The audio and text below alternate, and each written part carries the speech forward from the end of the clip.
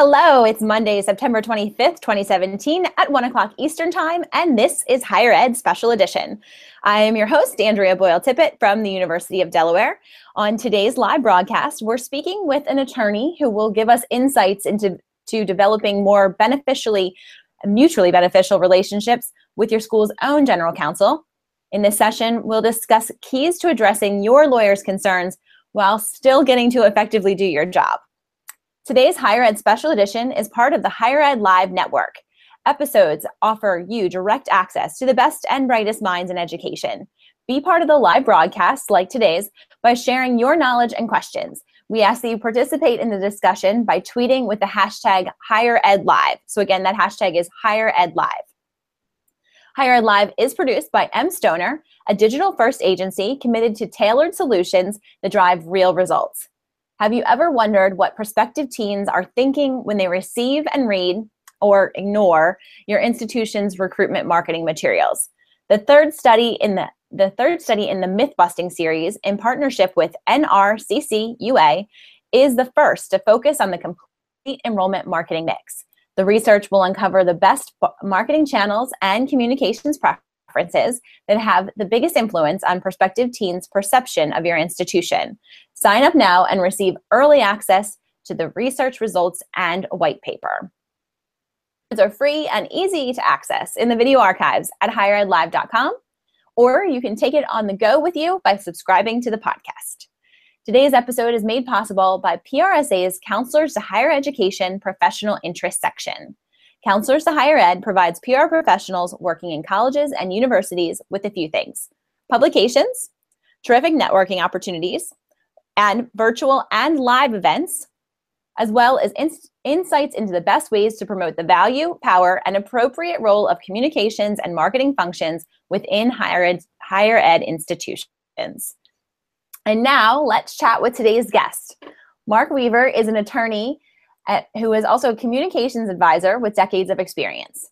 Previously, he served as Ohio Attorney General and was responsible for crisis management and acted as chief spokesperson. He's an adjunct faculty member at a number of institutions, including the Ohio State University College of Law, the University of Akron, and the School of Government at the University of North Carolina at Chapel Hill. In addition, he is author of the book A Wordsmith's Work. He has worked with several higher education institutions over the course of his career, and I would also like to note that, like me, he is a proud University of Delaware Blue Hen. Mark, welcome. Well, thank you, and happy Monday, everybody. This is Mark Weaver. I'm going to, in a moment, show you my slides, but I wanted to say hello so you can see what it looked like before we get started here. You should have the handouts. Please follow along. And those are being tweeted out, just so everyone knows that we have them being tweeted out, and so you can grab them online while Mark's speaking. Super. All right, so I'm going to give you my screen here so you can see the title of our presentation is Arm Wrestling with University Counsel, How to Win Every Time. Now, I don't literally, of course, mean arm wrestling, but it feels like arm wrestling sometimes when you're talking to your lawyer. And as Andrea told you, my name is Mark Weaver. I have a company called Communications Counsel. We are headquartered in Columbus, Ohio. You can find out more about us at communicationscounsel.com. You heard a little bit about my background. I was the Deputy Attorney General of Ohio for 5 years, where we advised all of the state higher education institutions. And I handled crisis communications for all of the legal cases for the state of Ohio. Prior to that, I was spokesman for the United States Department of Justice in Washington. And I've been a lawyer since 1989. I'm admitted to practice in Pennsylvania, Ohio, and in the District of Columbia. So my background has been pretty diverse between both representing clients in the court of law and advising clients in the court of public opinion. In fact, as you heard, I am an adjunct faculty member at these institutions here, and at the Ohio State University College of Law. The class I teach is what lawyers can say to the press during litigation or investigations. I'm often brought in by colleges and law schools, grad schools, when they are in litigation or when there's a crisis and their lawyers are saying, well, we can't say anything. The legal rules are such that we can't say anything. Well, that's simply not true. We're going to talk about the legal rules a little bit today. And so the fact that I've taught this area at Ohio State Law School for the last several years gives me both the legal background and the practical experience to be able to give advice to higher education institutions that are in crisis. And for those of you who are on Twitter, yeah, go ahead, Andrea. I'm sorry, just to interrupt. I don't think that we're seeing your slides. Oh, well then we're seeing your lovely face. And so we don't want to see my face. We want to slide share. So let me find my slide share button and tell me if you're seeing them now. We are still seeing you. Wow. Well, let me click the share button and give it another try. There we go.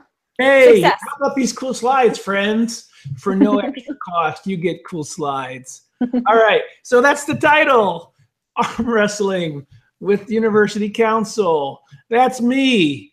And there's my company, Communications Counsel. You heard about my background, and you heard about where I teach. And the key part here is your lawyer will probably back down a little bit when he or she hears that you're giving them advice from somebody who teaches this area in law school.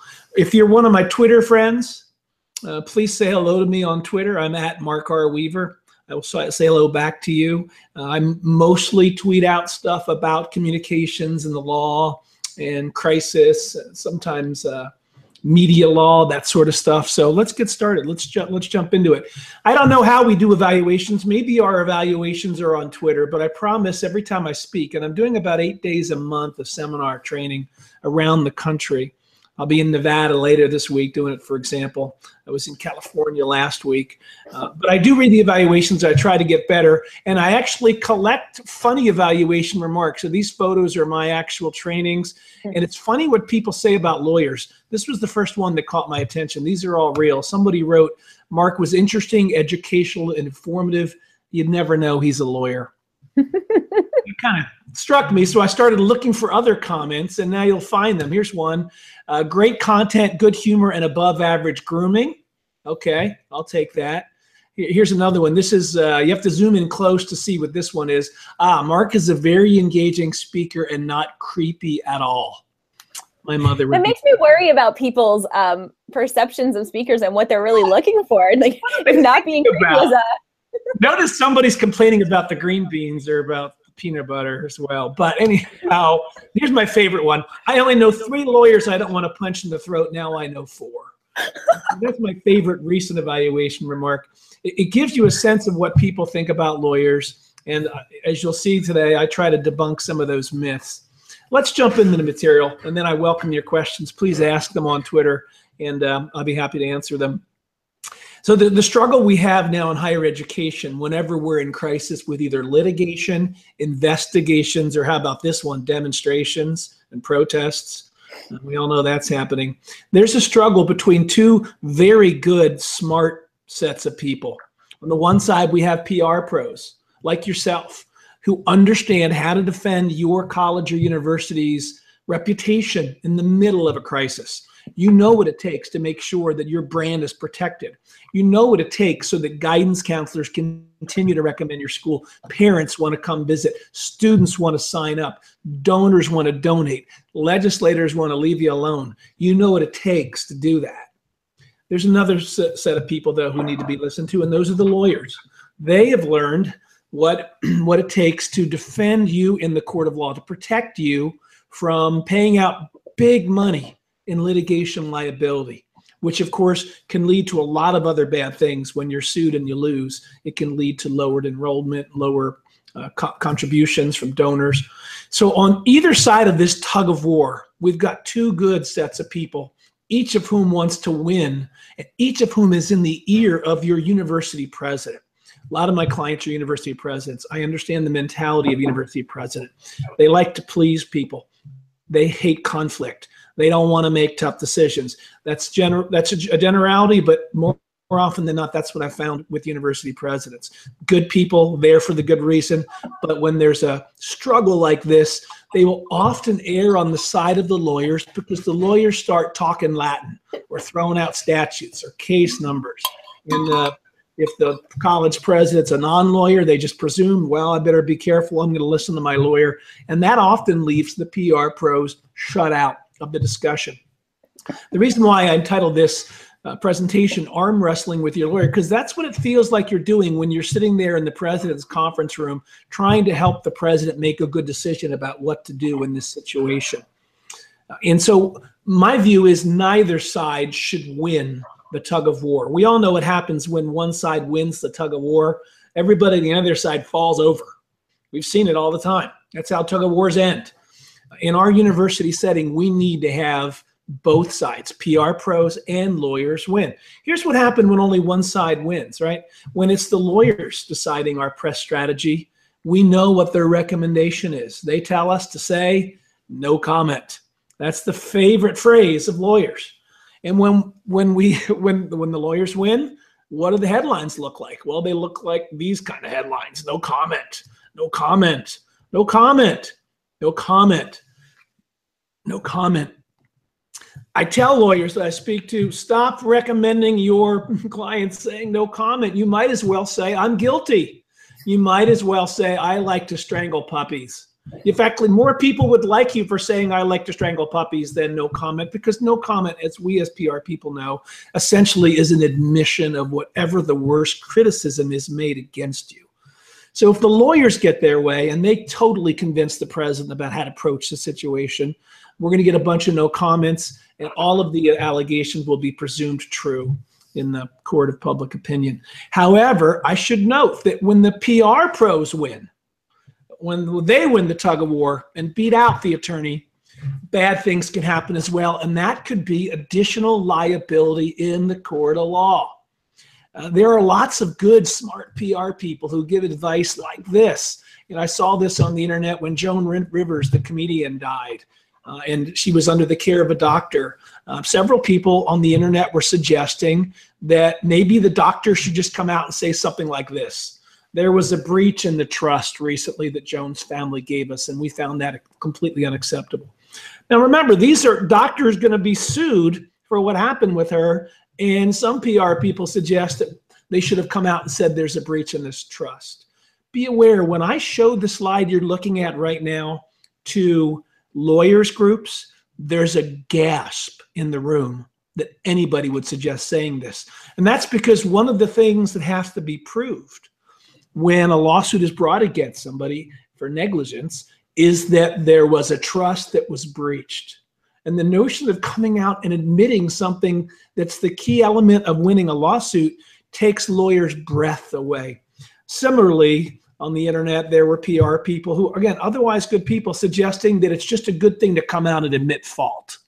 You know, don't even worry about apologizing. Just get out there and admit frankly. And in one case, when VW got caught up in a lawsuit, someone suggested that we should just say, we meaning VW, I wasn't involved, but VW should say, we deliberately flouted the law. Lawyers are aghast at the notion of these sort of admissions. They might help in the court of public opinion. They will hurt. They will cost money in the court of law. There's got to be a better solution. And the solution, I think, is allowing lawyers and PR pros to both make their case to the president or the decision maker and get a final answer that allows the lawyers to do what they need to do, protect us from legal liability, and allows the PR people to do what they do, which is to protect us from reputational liabilities. So how can you win when your lawyer starts spouting off in Latin and quoting cases and saying, tut, tut, you just don't understand? Well, first of all, you need to understand the mentality of the lawyer who's advising you. These are good people. I've represented lots of universities, both as a lawyer. I represented Ohio State in a high-profile state Supreme Court case years ago. So I know what it's like to be the lawyer for a university. My job is to make sure the lawyer or that the university doesn't lose money. But most lawyers don't want to be challenged for a couple of reasons. And largely that's because they think they're smarter than most people. It's kind of the required course in law school. You know, lawyers think they're smarter. And that's not true, of course. Lawyers are just smarter in their own knowledge than other people are, and PR people are smarter in their knowledge. But helping you understand what keeps your lawyer up at night will allow you to address those concerns with your lawyer and get to the resolution where both sides win, where you get to protect the reputation and the lawyer gets to protect the liability. So here's some of the things lawyers worry about. They worry about liability. They worry about your university having to pay out big dollars because you were sued. And those big dollars include paying legal fees, by the way, because even if you win the case, you'll win it 2 or 3 years down the road and you'll have paid your lawyer hundreds of thousands of dollars. And those are dollars that could go into more teachers, better dormitories, more programming, whatever the university needs. The liability that lawyers worry about comes in a couple different flavors. Criminal, civil, and regulatory are the 3 big areas that lawyers are trained to look out for. And if you understand this, you'll be able to help guide your lawyer through this discussion. Your lawyer will be appreciative that you understand these 3 areas of concern. So let's walk through them one by one. Let's first look at the criminal area of liability. Here's what I mean. Somebody on your campus right now, I hate to be the one that breaks this to you, someone on your campus right now is violating the law. It could be a staff member, it could be a faculty member, it could be a student. But if it's a staff or faculty member and they're violating the law, you may have to take a press call about why they were doing it. Or if you should have known they were doing it, potentially there's some criminal action as well that could be a problem. Several universities around the country right now are facing federal criminal charges for a variety of things where a criminal court could find them guilty of violating the law. This is the first thing that lawyers worry about is criminal liability, particularly when it's one of your staffers or one of your faculty members. So your lawyer is worried that if you say something that could violate or hurt our position in a criminal case, they're worried that somebody might be prosecuted and that our statement would be used as evidence to send them to go to prison. Well, here's the reality. That's probably not going to happen, even though the lawyer's worried about it. And one way to protect your institution when there's a criminal liability problem is to separate the university from that student or university employee and don't take on the role of spokesperson for that person. You don't want to be the spokesperson for the faculty member who is alleged to have been cheating people out of their finances. Maybe it's one of your business professors who's got a personal finance practice where they advise people on their finances and it turns out they're stealing money from little old ladies. Although that person works for you, you cannot and should not be the spokesperson for that person at your university and tell your lawyer that you don't want to do that. In fact, encourage your president and your board of trustees to separate yourself from that person. They need to be an ex-employee as fast as possible. I'm familiar with tenure requirements. I understand about union contracts. Trust me, you'd sooner have a tenure or union contract problem than a criminal working on your campus problem that you have to defend day in and day out. Let me give you an example. This guy here was a high school teacher at a very prominent high school in the greater central Ohio area. And it turned out that he was committing sexual crimes in the classroom with students. And so the school district hired me to help them with this. And one of my first pieces of recommendation, this is not as a lawyer, this is as a crisis communicator, was fire this person. Separate yourself from this person so that you can begin talking about he no longer works for us. And so this is a headline from one of the stories. Once they finally fired him, he was called the school district is called Olentangy. He was an ex-Olentangy teacher, not a current one. And after a while, the focus of the media as his case was going to trial switched from the district, the school, if you will, over to him and his lawyer, which is where we want it to be. So we can convince our lawyers that we will work with them. We want to be able to comment that this person no longer works for us, that we took the steps necessary to separate that potential criminal person from the university environment so that no longer will the media come around talking to you. Okay. We're still talking about liability. The second form of liability that lawyers worry about is civil liability. They're worried about you being sued and having to pay out big dollars. And your lawyer's going to tell you, here's why we have to say no comment, because when we get sued, whatever we say to the press can be used against us in court. And that's why I want us to say no comment. That's the fear of the lawyer, that your comments, you as the spokesperson, will be exhibit A as to why the university owes money in whatever the lawsuit's about. When your lawyer says that, tell them that the PolitiFact Truthometer says that's half true. That's not completely true. Here's what I want you to remind the lawyer is you're going to make a statement. You've got to have your president on board with this notion. There's going to be a statement from the university. We don't say things like, we don't comment about litigation. That's a fool's errand to do that. No comment in any form is an admission in the media, in the court of public opinion.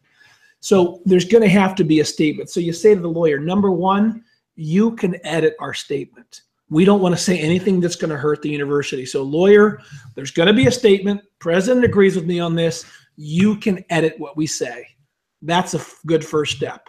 Some lawyers will say, sorry, no statement at all, because whatever you put in that statement can still be used against us. Well, here's another way to go, and this is the second solution.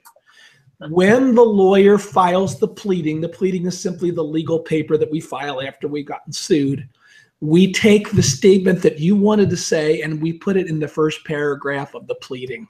Okay, so here's a pretend lawsuit against that award-winning university. Some of you may have graduated from the Banana Stand University, one of my favorites. But let's say Lucille Bluth is suing Banana Stand University, and we would like to say some things about her, that she deleted some of our records, she lied to her supervisors. That's really why we fired her, not because she was sexually harassed.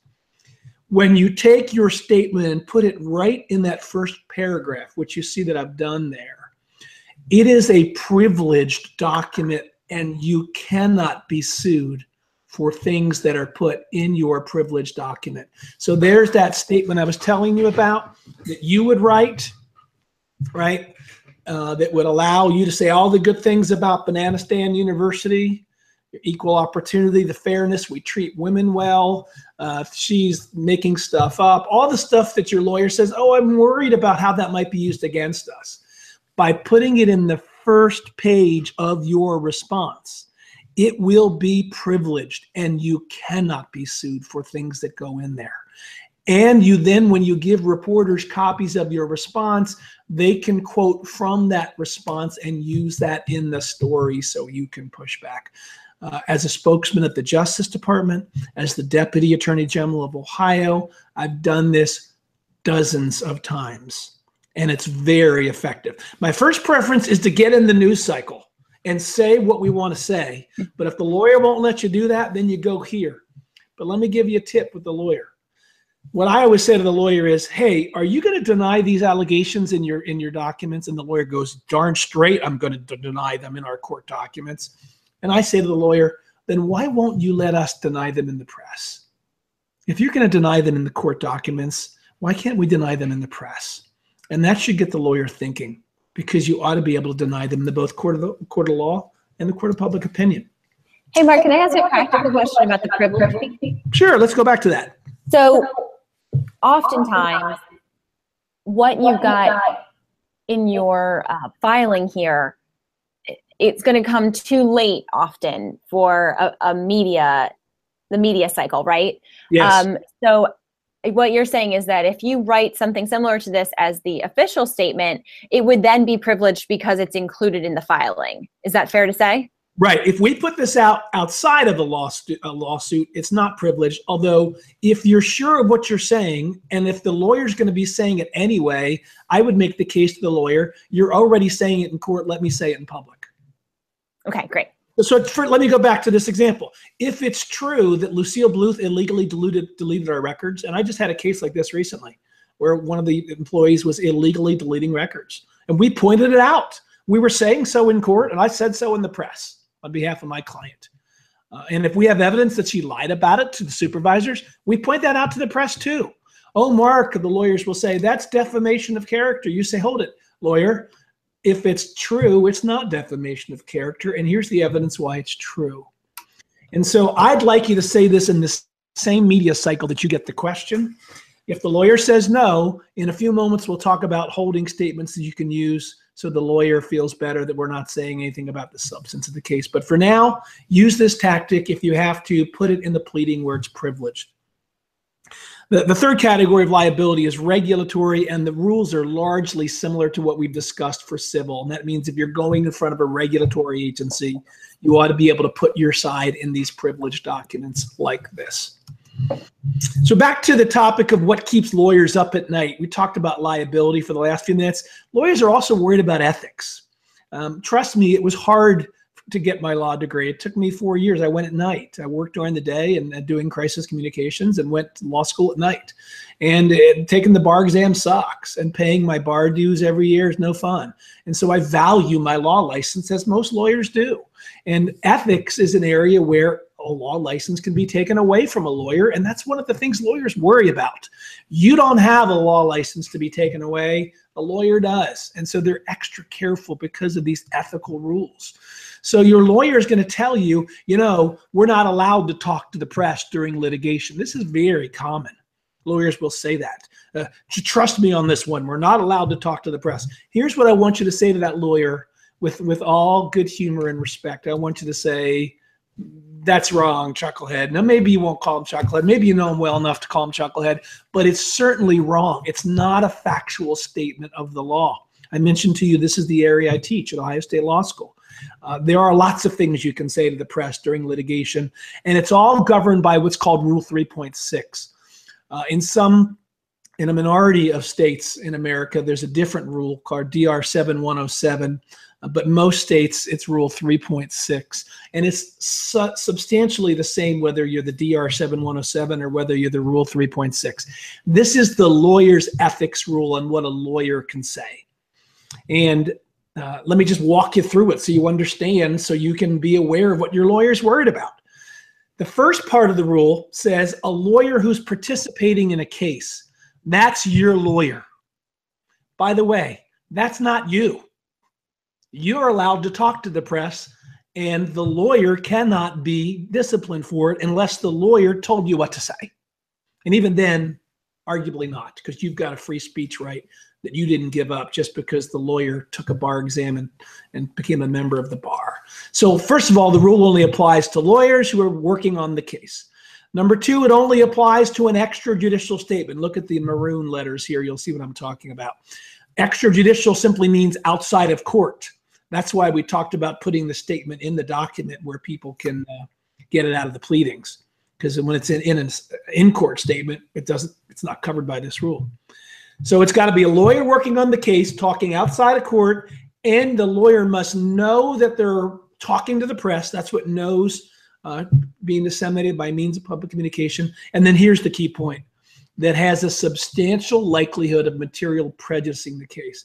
What is the substantial likelihood? I call that buttload. It's got a buttload of likelihood of material prejudice. That means really screwing up the case. I'm trying to translate for you here because I'm bilingual. I speak both English and lawyer. And so as I go through here, I'm trying to translate from the English, or from the lawyer to the English. So here, let me give you something your lawyer can't say. It's 2 weeks before the trial from the family of the student who was killed on your campus by another student. And that family alleges that, and I handled one of these cases when I was at the Attorney General's office. In fact, it was a public safety officer who raped and killed the young co-ed. And so you can imagine the lawsuit brought against the public university. And so the lawsuit's coming up, and let's say the jury's going to come out the jury's going to be impaneled in 2 weeks. So we're 2 weeks away from a jury trial in a very high profile murder case. And your lawyer steps out, talks to the press and says, I've got all sorts of evidence of why the witnesses in this case are lying, and they're all known to be liars. And I've got lots of people in the community who say that they're liars. That's going to violate 3.6 for a variety of reasons. We're on the verge of trial, so the jurors are reading about the case right before they're going to become jurors. You're offering up evidence that may or may not come into court. And by the way, the example of using people's reputation as liars is a very dicey one in court. So I'm offering up really sketchy evidence right before the trial by the lawyer. That's a good example of a violation of 3.6. Let me give you the opposite example of something that would not be a violation. Something that would not be a violation would be the moment you're sued, putting forward your position on whether this lawsuit is substantive or valid or meritorious. You're allowed to do that. Your lawyer's allowed to do that. There's no notion that everybody has to go silent the moment you're sued. Did you notice that the person who sued you went right to the press with their lawsuit? In some cases, you'll find out about the lawsuit because the press called you, not because you got served. That's happened to me countless times in my career. We find out about the lawsuit because the press has it first. The other side got to talk to the press. You also get to talk to the press, particularly in that early stage when people are making up their minds.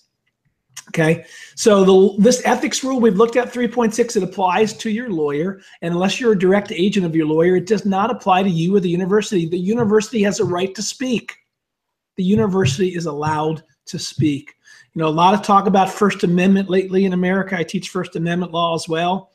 First Amendment applies to universities as well as students. Universities have a right to speak. We're a little bit off topic, but when I've got university clients who call me up and say, oh my gosh, a professor went on Facebook and said all little kittens should be drowned. I'm making that example up, of course, because I'm trying to avoid a more controversial example. Oh, the professor is the local chairperson of the Society to Drown Little Kittens. What should we do? Well, the professor has a First Amendment right to say such a heinous thing, and the university has a First Amendment right to say that that professor is wrong and a bad person and shouldn't be saying such terrible things. You're allowed to say your side just like the other side can say their side. That's the First Amendment. Now, sometimes there's a gag order. That means the judge in the case has said, nobody talks to the press or you go to jail. They don't usually say it quite that firmly, but contempt of court could lead to going to jail. And so the lawyer will say, there's a gag order. That means we can never talk to the press. Well, again, depending on your relationship with your lawyer, you should say, try again, legal scholar, because that's not quite true. There are things you can say that don't talk about the case. And I'm going to give you some examples right now, and then I'm going to give you a downloadable resource where you can actually get some examples of this, okay? I call them general non-committal responses. Some people call them holding statements. They fall into essentially 4 categories, the last one of which we just mentioned, gag order. So this is for when you have to give a comment, but you don't know the facts yet, or you aren't ready to say the facts yet, but the media cycle is moving ahead without you.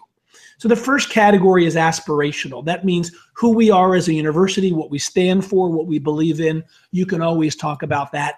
That's better than no comment. You don't need to know the facts of the case to know that you want to be a place where everyone's treated fairly. Procedural. That's simply explaining how the process goes. We got a complaint. We're looking into it. We take it seriously. We will get back to you. That's a procedural comment. That's better than no comment. More to come is an acknowledgement that people are waiting for you to give an answer. And rather than just going radio silent, you explain how important it is and why you're taking the time to get it right, and you'll be giving an answer soon. That's better than no comment. And then there's gag order, and that means explaining that there's a gag order rather than simply not returning reporters' calls.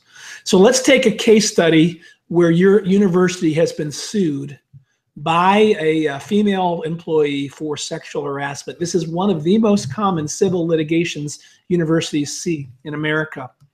So you don't want to talk about the facts of the case yet because you don't know the facts of the case yet. Your lawyer says, we don't know the facts. And you say, but a reporter wants to know right now what we have to say. Here's an example of something you can say. Our goal is to treat all our employees fairly and follow the law. More than half of our senior staff are women, and we're committed to fair and equal treatment for all. None of this binds you to a position in the individual case where you're being sued. And that statement allows the university to be heard from in that first media cycle rather than saying no comment or not being available for comment. That's an example of an aspirational comment. A procedural comment. Again, this is when you can't, for some reason, respond to the specifics of the lawsuit. This is a procedural comment. This lawsuit is just an allegation. FYI, all lawsuits are simply allegations. Our attorney will soon file court report papers that show how and why these allegations are wrong. That's just explaining what's going to happen. Well, what do you mean, Mark? How do you know our attorney's going to file that? Because the attorneys file those court papers in every single case denying liability. That's how it works. They actually have a very limited window, typically a month or so, to file those papers. So it's going to happen. And you saying it's going to happen gives you the ability to make it seem as though this lawsuit is not correct without commenting on the specifics of the case. Third category, of course, is the more to come. And that's where simply they won't let you say anything. So rather than go radio silent and get the old banana stand university refuse to comment, you at least explain that you take it seriously. We're looking into this. We want to get back to you. We'll respond more later this week or later today or later whenever. And then that last category, when the judge has said you can't talk about a case, we don't ignore press calls when there's a gag order. We explain the gag order. And that makes us seem reasonable and prudent. So the judge has asked us not to discuss the details of the case in the press. We respect her order, and we will present our case aggressively in court. The judge will not be mad at you for saying that, and you will have said something other than no comment. If you want these examples and others I have, officer-involved shooting, I've done a bunch of those cases recently. You can get them from a media crisis communications card I have, where you see these examples in detail. You can download that right there at that URL, tinyurl.com/media emergency card. It's got on the one side sort of what to do in a crisis, the steps to take when you're communicating in a crisis. And on the other side, as we just discussed, it's got those general responses. So download that. I'll put it back up there in a second in case you were writing. tinyurl.com/media emergency card will give you the PDF of that card so you can look at it and share it on campus. Lawyers are also worried about regulatory problems, and that's something that keeps them up at night. And if you can understand that, you're going to be able to win your disputes with them. And they are, of course, most worried about the evil and terrible and frightening FERPA, which when I first heard it sounded like a bodily noise to me, but I've, of course, learned later that it's a federal law. And our lawyer is going to say something like, you know, we can't talk about that topic, or we can't release this document because it will violate FERPA. And they live in fear of FERPA. It's almost like it's, you know, a horror movie. FERPA, FERPA, FERPA, the FERPA are coming. And we do need to take FERPA seriously, but I'm going to give you some suggestions about why we're taking it perhaps a little too seriously. The reality about FERPA is, look at this quote here about using FERPA to withhold disciplinary records of students, or using FERPA to withhold athletic records from students. Somebody once said, those examples provide zero harm to the kids. That's not what we intended. The law needs to be revamped.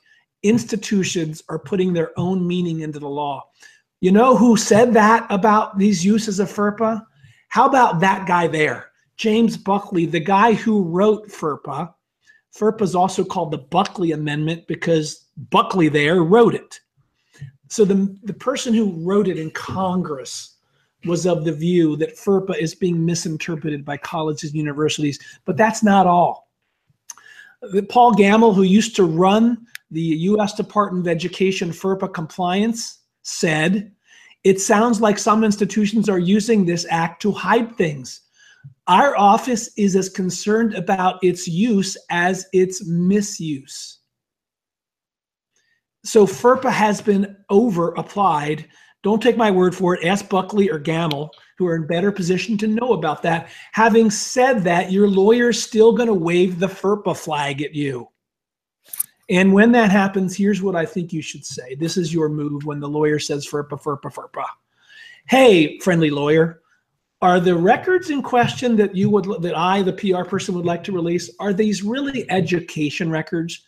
Because FERPA only applies to education records. And, look at the definition with the lawyer. If it is, not everything at a university is an education record, FYI, particularly public universities, by the way, who have public records acts. And then if they prove to you somehow that these are education records, that's fine. Then you say, is this really personally identifiable information? Or can we redact something where we would be able to take out the personally identifiable information and release the rest of the record? That will allow you to release that document that you want to release because it helps your position. It helps your reputation. How about this? You could say to the lawyer, doesn't this fall into the exception for directory information? Because directory information, by FERPA's own words, are not part of FERPA. They don't get protected by FERPA. Ask your lawyer to have that discussion with you. Have them show you how this applies so that you can reach a meeting of the minds. So let's say it is completely FERPA covered. I had this case once where a student at a large university was accusing us of things that weren't true. And we knew it wasn't true, and we had records that could show it wasn't true, but they were FERPA covered. And so we asked the student and the student's family to waive their FERPA rights so that we could release it. They refused to do so, and it became part of our talking points to the media against this horrendous, untrue allegation. Part of our response was, we have some records that would completely contradict these allegations. We've asked the student to waive their rights so that we can release them, and the student has refused to do that. And we encourage the press to ask the student why they don't want that information out there. It flipped the script on the false allegations made against the school. This is one of the cases where I did that, where a local school district was accused of having a staffer who was bullying a 14-year-old special needs student. And a lot of the allegations were untrue. This become a national story. And we used that specific example to push back and say the family will not give us a FERPA waiver. And if we did, you'd see that these allegations are false. Okay. And the last thing to say to your lawyer, and if you really want to be a wise ass, there's the formula for why. I didn't take chemistry, but I believe that's the formula for wise ass. If you really want to be a wise ass with your lawyer, and if you have a good reputation and a good relationship with them, you just ask this simple question, which is, when's the last time a university lost its federal funding for violating FERPA? Because that's what lawyers will tell you the penalty is. We're not going to violate FERPA because the penalty is losing all of our federal funding. Well, that's when you say, hey, just let me ask you, when's the last time that happened? Well, the answer is it's never happened. It's never happened. I'm not encouraging you to violate FERPA. Please be clear. I'm a lawyer, but I'm not your lawyer. I'm not giving you legal advice. What I'm telling you is that the concerns about FERPA are often overdone. Last point, and then we're getting close to questions coming up here. Your lawyer is worried about your president saying things that are dumb. Well, maybe that's a good concern. I love college presidents, but sometimes I feel like our job is to keep them away from the sharp objects. Maybe that's just me, because they're smart, well-meaning people who often are not media trained. And the key for you from your viewpoint, of course, is to convince your lawyer that nope, that is not a reason for us not to talk to the press. That in fact, by creating what I call the traffic light grid of all the facts about this situation and training our president on what he or she can say and what they can't say. Red light stuff is we're never going to talk about. Yellow light facts from our situation could be talked about, but we'd rather not. And then green light are our key message points.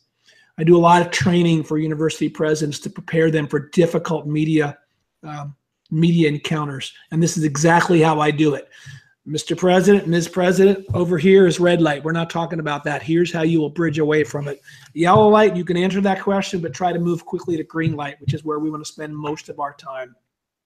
Green light questions are things like hard work we've done, how we're trying to fix this, why we care, what our mission is, how important this is. Give them their green light sound bites, train them on those sound bites.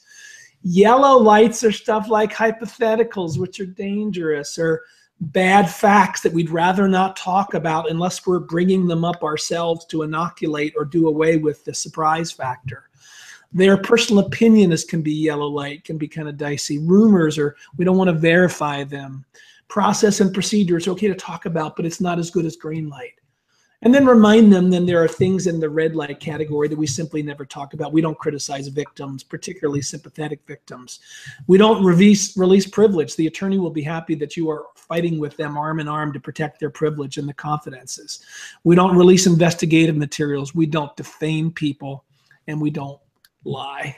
And so for each of the green light points, you can give your president different anecdotes or different memorable statistics or short little punchlines that will allow your president to meet the press about this high-profile litigation or investigation or protest and still come off in a way that will not make the lawyer worried. Make sure that they have more than just one soundbite, because too much repetition can hurt. Having the president say the same soundbite over and over again can lead to its own sort of problems. So if we had a problem where someone sued us for sexual discrimination, like the example I gave you, one of our green light points might be this: all of our employees are trained on equal employment laws, and we encourage them to report discrimination. Rather than have your president repeat that soundbite over and over again each time he or she is asked, you could give that president 2 different anecdotes about how our training is so good. Here's one anecdote. One of our trainers is an expert witness for the Justice Department. That's how good our training is. Here's another anecdote. One of our employees said it was the best training they've ever had, and they appreciate how fair we are. That's 2 ways to talk about that. Maybe there's memorable statistics. We've done more training for treating employees fairly than any other training. Or if over the last decade, all the hours we've devoted to this would be enough for college credit. And then there's punchlines, just short and easy way to make the point that doesn't involve repeating the same thing over and over again. Working with your lawyer to train your president will give your lawyer comfort that we're not going to say things that are going to hurt the liability. Finally, be aware of the underdog swap.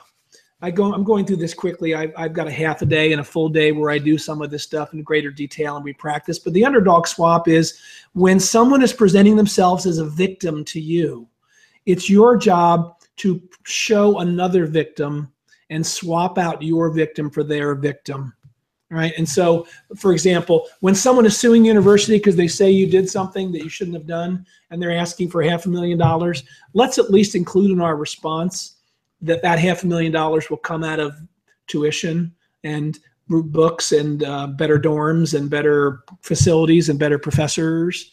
And that when we have to pay money out to defend what we believe are false allegations, there's another victim here, and that's the students, the people we're all committed to learning. So these tactics we've talked about will help you be a partner with your lawyer. So it's not so combative. It's not so argumentative. I want you to be on the same side and working together. And this, of course, Andrea, my fighting Blue Hen University of Delaware friend, I am ready for some questions if we have some. And I will switch back to me. How about that? I'm going to click off. Okay, go ahead. No, I mean, your screen is me. Got it.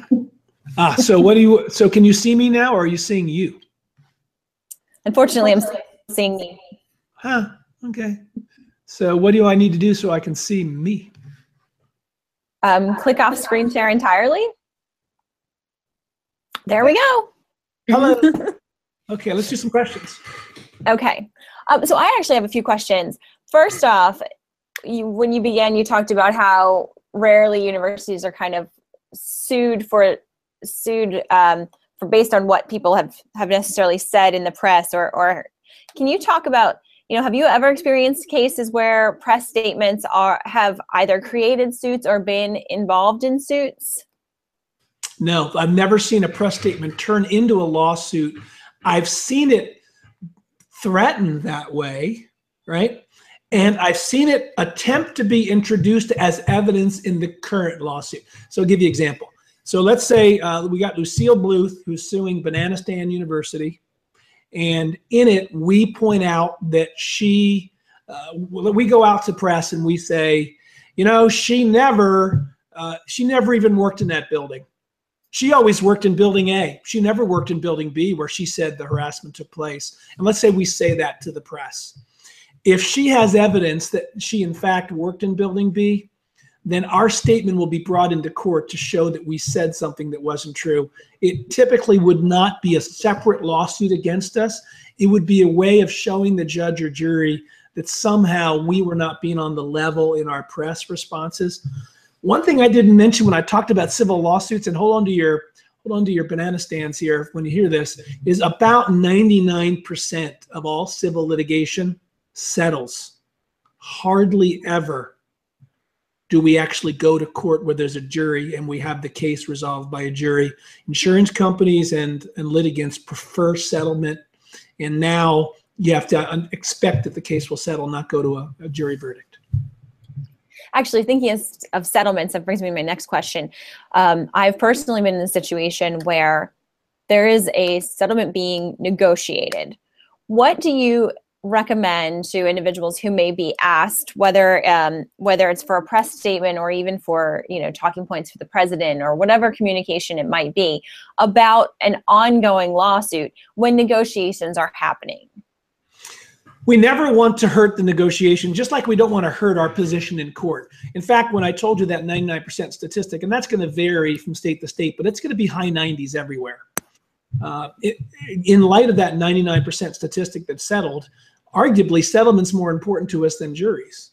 And so if settlement's more important to us, if we are poking at the other side, if in addition to saying Lucille Bluth is making things up, if we go on to say something like, she never did a single good thing for Banana Stand University ever, that might be true, and that's certainly our opinion. We're allowed to say our opinions. That's not something you can be sued for defamation for. It's your opinion. But it might so aggravate Lucille that she is unwilling to negotiate in good faith in our settlement. And so when you move into serious settlements, you ought to be dialing down the rhetoric. Having said that, when you're sued, the rhetoric is typically, look at this evil Banana Stand University, look at the terrible things they did. Nobody should send their students there because they're not safe or because they're full of sexual harassers or whatever. At that moment, your university deserves the response. And no comment, or we don't comment on ongoing litigation, fails. You are not defending the reputation of your university. You've got to get in there and arm wrestle with your lawyer. Sometimes I get hired for the sole purpose of arm wrestling with a lawyer because the lawyer can't talk Latin to me. I get brought in to make the lawyers. Here's a secret about lawyers. Most lawyers think that non-lawyers are dumb or dumber than they are. And so by bringing another lawyer into the equation often evens the playing field and allows you to be able to say something. I want to remind everyone watching that you can submit questions using the hashtag HigherEdLive. So again, the hashtag is HigherEdLive. So send questions in if you have them. Another question I have is, can you talk about defining what's in an educational record? On your piece on FERPA, you used a high school example, but what would be something that would be an educational record on campus? And I'm really thinking of it from, which is, you could find that there was a positive educational record that reinforced the university stance, and go down the route, as you described, about asking someone to waive their FERPA rights and being able to say that they would refuse to waive the FERPA rights. All of this is to ask, what would at a higher ed institution be an educational record? And is it defined only as grades and maybe some evaluations in the academic sphere, or would things like student conduct and that sort of thing be under that same umbrella? The rule is a little different for, again, I'm not your lawyer. I'm a lawyer, but I'm not your lawyer. So always talk to your lawyer, seek your lawyer for qualified legal advice. The rule is a little different for private schools and public universities. Public universities where you are now, University of Delaware, or where I teach, all three places I teach, UNC Chapel Hill's public, Akron's public, and OSU, these are all public. They are subject to public records law. So they have obligations to release records that have to be balanced against FERPA. And so classic education records are everything to do with the educational progress of the student, other than things like they graduated, which becomes something that we release publicly. You mentioned disciplinary records. This has really been the closer, harder one. If you're a public university that's got a public police force that has the power of arrest, that enforces the laws or protects students on your campus, and they arrest somebody, that arrest is not going to be FERPA protected. When the power of government is used to engage with a student, typically you will not be able to protect that from release because of FERPA, even though these police officers are university employees. The closer call is, I was an RA for 3 years, right? And so I would occasionally write up a student because they did something wrong. I was a hall director there at University of Delaware, so I had some students over there in Gilbert AB who were being a little naughty. You have to put them into the judicial system, and that's a closer call, right? In a private university, I think that's going to be protected. In a public university, it may not be. Ironically, it varies by state. I guess when I talk about FERPA, what I want you to do is I want you and your lawyer to walk through the pros and cons in front of the president or whoever the decision maker is, the dean, the chancellor, the VP for student life, whoever the person is. I want you to walk through and make sure that everybody agrees that FERPA fully covers the record that we want to release. And talking about redacting out personally identifiable information might be very helpful to you because you could release the rest of the record. So I would like your best of on two different topics. What are the best university statements you've seen on two major topics happening at the moment? One being faculty members expressing their opinions on social media or other forums that might be completely out of line with what the university promotes. The second piece is statements that have been made about free speech issues on campus when it comes to speakers. Sure, two hot topics. I don't want to single out any individual client. I've advised lots of private and public universities around the country, but I will say this: it seems like every week or two, some faculty member says something controversial.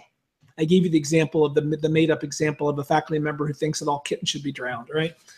When that happens, the first reaction is that person needs to be fired because they've said something that's so terribly offensive.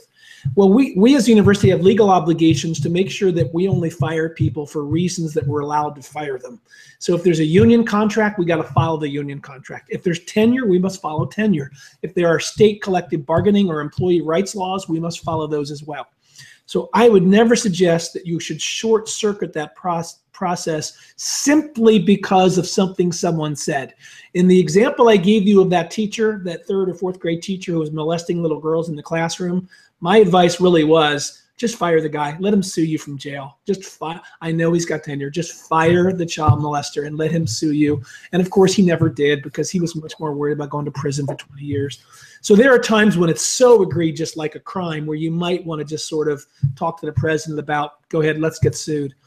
But when it's just something controversial, I think the best statements include things like this. Number one, you make a mission statement about how the freedom of expression matters on our campus, right? And that's supposed to include all views, including those that we find repulsive, okay?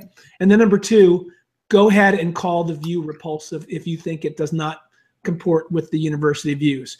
You're allowed to say that a professor who wants to drown all kittens has a repulsive viewpoint.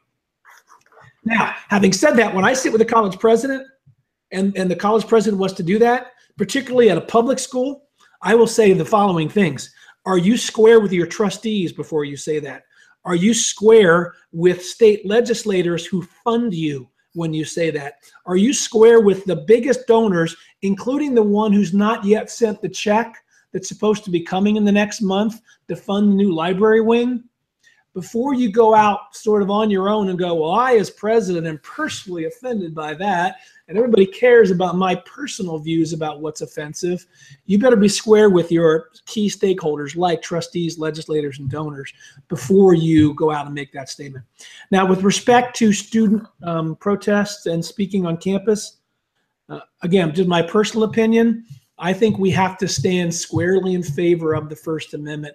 I tell people, and I hear gasps in the room when I say this, if you're sued for First Amendment violations, it's essentially the same lawsuit as if you violated racial discrimination laws. It's a civil rights lawsuit. The same federal statutes and the same federal court process will be in play, because violating someone's First Amendment rights is a what constitutional lawyers and judges call as a fundamental right. That's the term they use.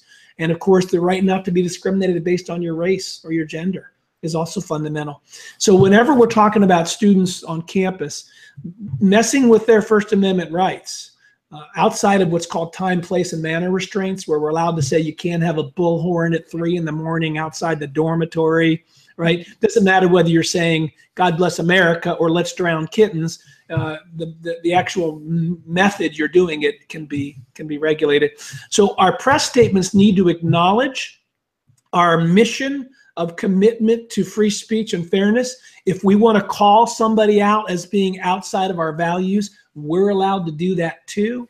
I worry, though, we saw this at Mizzou a couple years ago, that if we aren't firm enough in respect to some student demands, that the student demands get worse and worse and worse, and then huge ramifications for universities occur. What's happened at Mizzou is troubling to that great university. They've closed dormitories, they've lost funding, they've lost enrollment, largely because I think they didn't have a clear strategy from the outset. There was actually a fascinating piece that was put out by the Brookings Institute, I think last week or the week before. I don't know if you saw it, and we'll tweet it out. We've already tweeted it out once. That was talking about students. They did a representative survey of students around the country and their perceptions of the First Amendment. I think it's definitely a read for everyone who's watching this webinar or hearing it on the podcast. It's definitely worth the perusal. We do have a question from Twitter. It came from Deanna, who is at Lewis University, and she's asking specifically about photography and video policies. And the thought about what is necessary as far as waivers and sign-offs. Does a notice at the beginning of the event work? Does something posted on the wall work at public events? Do you need a waiver from every person in the room? Can you please give some insights into that? And you're going to need to unmute your. I did. Here we go. Just call me Mr. Unmute. So I get this question a lot. Of course, state law varies. Of course, talk to your lawyer. In general, people have a right to not have their likeness used by your university. It's different for news stations. I know you say, Mark, what about that B-roll of fat people walking down the street in New York when they're talking about stories about obesity? Isn't that different? Well, it is different. The news gathering privilege is different certainly for private institutions, arguably for public and private. So you generally want people's permission before you use their likeness. It's a lot less troubling when you put it in social media, which is transient. It's out there and it goes away, than when you put it on the front cover of your view book or the front page of your advertising package where you're using that person's image over and over again. The more permanent the use, the more I want a very careful, significant release.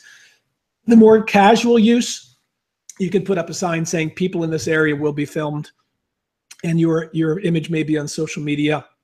If you do not want to be, please stay out of this area. It's a great opportunity for you to work with your lawyer and partner with him or her to show that you care about their issues. So that idea that if you walk into a classroom and the students see you there taking photos, that's not an implicit agreement by them, because I used to work in television news. So if you walked into a public space or even a private space, but the people saw that you were there, therefore they were giving, you were allowed to film them because they were aware they were being filmed, basically. The case law gives more First Amendment rights to news gathering organizations like WCAU in Philadelphia or WHYY radio, wherever it is. It gives them greater rights. If they were to be sued, they'd have much broader protections than a university would. And I think a university would have more broader protections than Pepsi or Coke or Ford or some private for-profit company that's using an image to advance a product. So it sounds like even though it's a little bit more of a hassle, if you walk into a classroom, for instance, and start taking photos, you should have all of the students in that room sign the photo waiver. Right. Or sometimes what I'll do is you take the photo, because the first example was social media, and sometimes you're doing Facebook Live or you're doing Periscope or you're doing Instagram Live or something else that's live where you can't get that back. But if we find a photo that we just love and there's someone whose face is so prominent in that photo, go to that person and get that written waiver. One face in the middle of a crowd, I'm less worried about that. Just as a lawyer, if I were giving legal advice in the states where I'm licensed to practice, I am less worried about crowd shots than I am when one person is prominent next to a brand. Okay, great. All right, so that I think wraps up our session for today. I want to thank our guest for joining us. I think I learned just a ton just speaking to you. So thank you, Mark, for joining us. And as always, thanks to our program sponsor, PRSA's Counselors to Higher Education. Don't forget to follow and, more importantly, engage with us on our social platforms on Twitter, Facebook, and LinkedIn. Look for our profiles. And we appreciate everyone joining us for this special edition of Higher Ed Live. Have a great afternoon.